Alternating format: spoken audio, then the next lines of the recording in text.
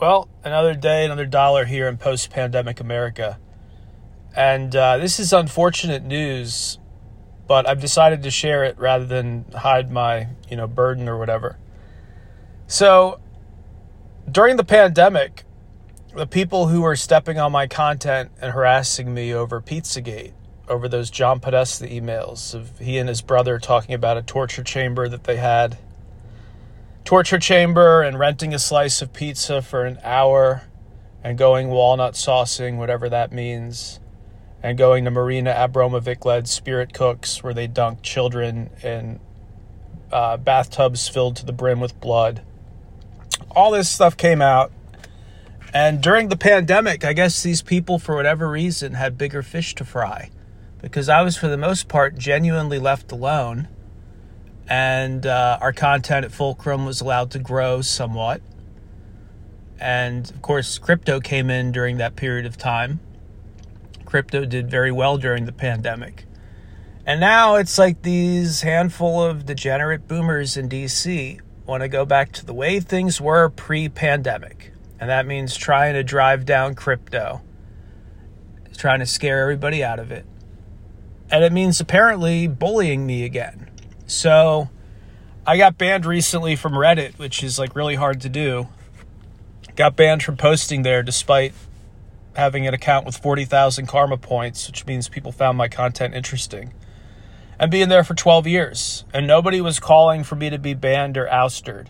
It's just there's somebody whose job it is. It's pretty clear at this point because he's interacted with me and has mocked me. Someone whose job is to get my content removed from the internet and to prevent me from earning an income as an almost 40-year-old man. And it's modern day blackballing, modern day blacklisting. And it's absolutely fucking disgusting. We all knew what Jeffrey Epstein was into. At least now we all know, right? The Jess Staley emails. Former JP Morgan Chase executive Jess Staley was emailing Epstein using a code language to denote what kind of children he wanted to abuse next on the island. That is the credible accusation that's now working its way through the court system. This is one of the top executives at one of America's largest banks. Actually, America's largest bank. By deposits, JP Morgan Chase is the largest retail bank in the U.S., and he was using a code language. Is that not Pizzagate? Is that not literally Pizzagate?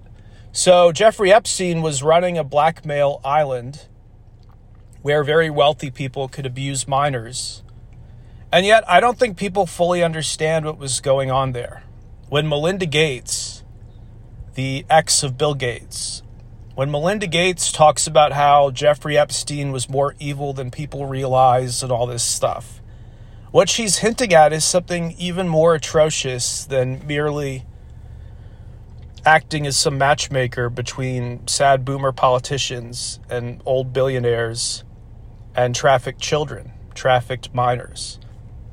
There was something occurring that was even more egregious. And that's that a lot of these kids end up being tortured for a prolonged period of time, and something called adrenochrome is extracted. And then they toss the kids in the ocean. And you wonder, why are these creeps so into Haiti? Right? You could help kids anywhere in the world. You could help kids right here in the U.S. Plenty of poor places in the United States. Why not help children in Baltimore? Why not help children in Alabama? Why fly to Haiti? Oh, that's right, because it's a country where there's like no paper trail. You can pick up kids with almost no paper trail. Why are these same creeps so into Morocco? I'm sure it's a beautiful place and has, some great architecture and history and whatnot. Sure, it's a beautiful place, but it's an extremely long flight from New York or from anywhere in the United States. Very long flight. And why Morocco? Oh, that's right. It's one of the only countries on planet Earth that basically has no human trafficking statutes. Basically, you can traffic humans if you know how to do it. Is that why they love Morocco so much? The Clintons and their friends in New York, their billionaire friends. Such a great love for Morocco and Haiti.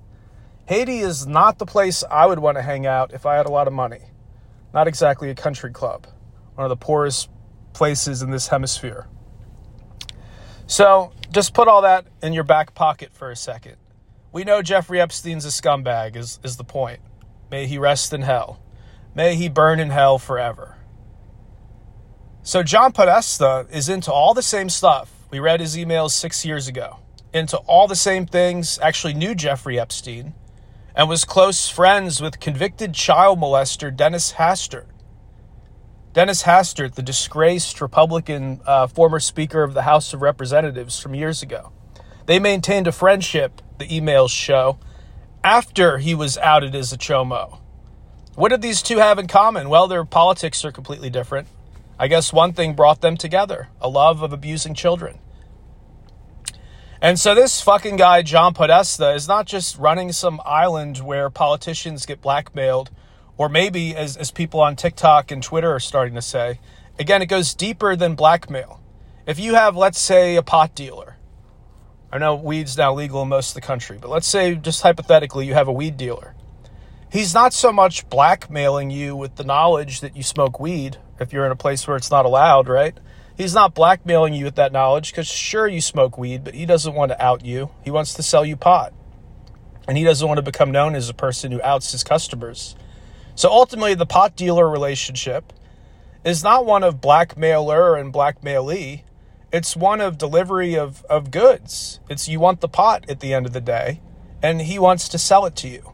And so what was actually happening at Epstein Island, according to some people who've pieced this together, and it's very disturbing. If you're not in a good place mentally, you should truly focus on another topic and just know that some of the adults are on this. Not as many of the adults as we need on this, but some of the adults are at least on this at this point in 2023. When this stuff came out in 2016, that's a long time to digest all this weirdness and to put it into context. And so the theory is that they're not really blackmailing these people, which in a sense makes sense. If you're Bill Gates or if you're a Clinton family member, why would you fly to an island to be knowingly fucking blackmailed by some fairly independent billionaire who runs the island? Why would you do that, knowingly or otherwise? Well, it's more a supplier relationship. Just like the pot dealer is ultimately there to sell you pot, these assholes are ultimately there to sell the elites adrenochrome. And it's actually supposedly what they're really covering up. So the crazy pushback to Pizzagate is not like they don't want Americans to realize that pedophiles exist in places of power and in places of wealth. Because we already know that. Jimmy Savile in England, that whole travesty. Boys Town here in the U.S. in the early 90s, that whole disgusting cover-up. So we know that pedos are out there. But this is something they don't want the public to know, that there might be a lot of people who are straight up addicted to adrenochrome. And there have been some Hollywood celebrities who have come out recently and have said this is actually what's going on. Now, I can't say with authority that this is what's going on because, first of all, I've never done adrenochrome. I've never seen anybody do it. So to me, it's a possibility rather than a fact. But it would make sense that they're covering something else up if they're pushing back so far and so hard on Pizzagate. Right? Because this is now 6 years after I was covering those emails. And they've decided to come back into my life and step on every single piece of content I put out. I'm now on my 6th TikTok account because they keep banning me. And just like my banning on Reddit, it's not the public calling for me to be banned. There's somebody whose job it is to get my content removed. And they report my videos all day long. I put up a new video and within minutes this person reports it. And they do it from a bunch of different accounts. This is almost like a government level of sophistication because they have an unlimited number of IP addresses, an unlimited number of accounts they can create. And I've seen them do it.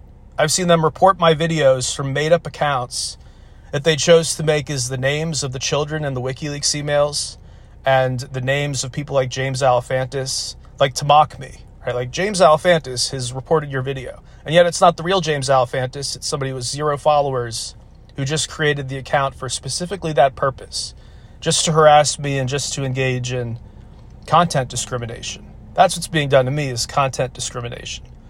So this level of trying to destroy my life, it doesn't make sense unless there's something there. And again, here's the part I don't get. Jeffrey Epstein, the whole world, was in an uproar when all that stuff came out. We've got a Jeffrey Epstein who's not just running a fucking island. He's in our government. He's in our government. How do people not discuss this? He's now one of Biden's top advisors in the White House. advising him on everything from free speech on the internet to cryptocurrency policy to Ukraine. This fucking monster is advising Biden. So what expertise does John Podesta have? He's barely even coherent. When you listen to him on a TV interview, he barely can even speak. He's not an eloquent man. His ideas are just completely, cookie cutter, fake progressive shit. And I say fake progressive. He's very against crypto, very against Bitcoin.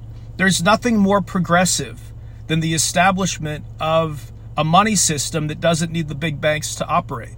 Right? For years, credit unions were supported by progressive politicians because the idea was that a bunch of people in the community could come together and pool their resources and then have access to mortgages and car loans and debit cards and all this stuff without some bank gouging them for profit.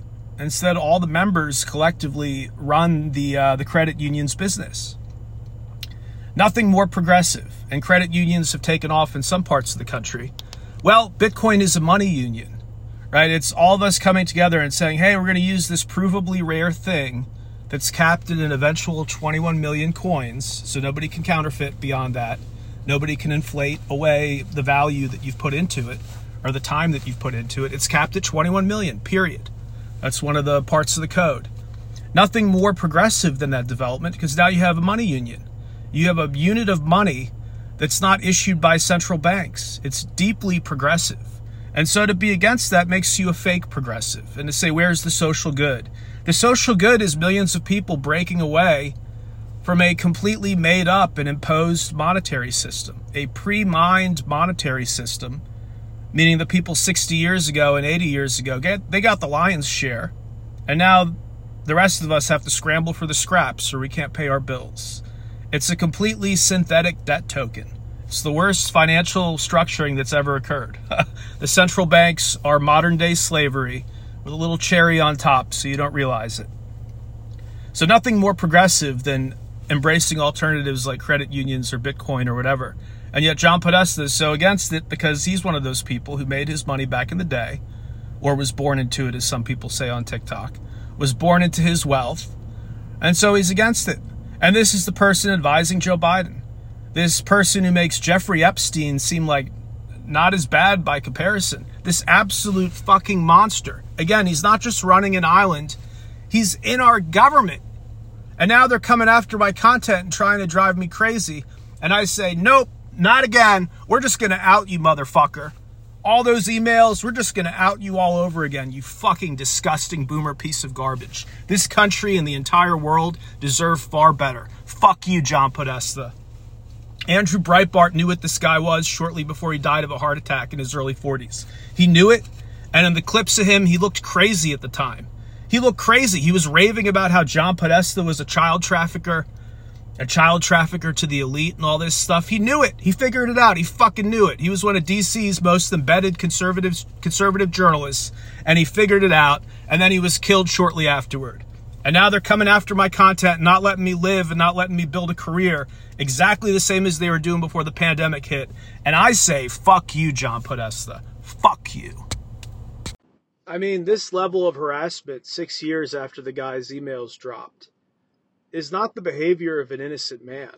This is not the behavior of innocent people who could easily exonerate themselves with a press conference explaining their code language in those emails, or explaining the torture chamber references, or renting the pizza and all the rest of it.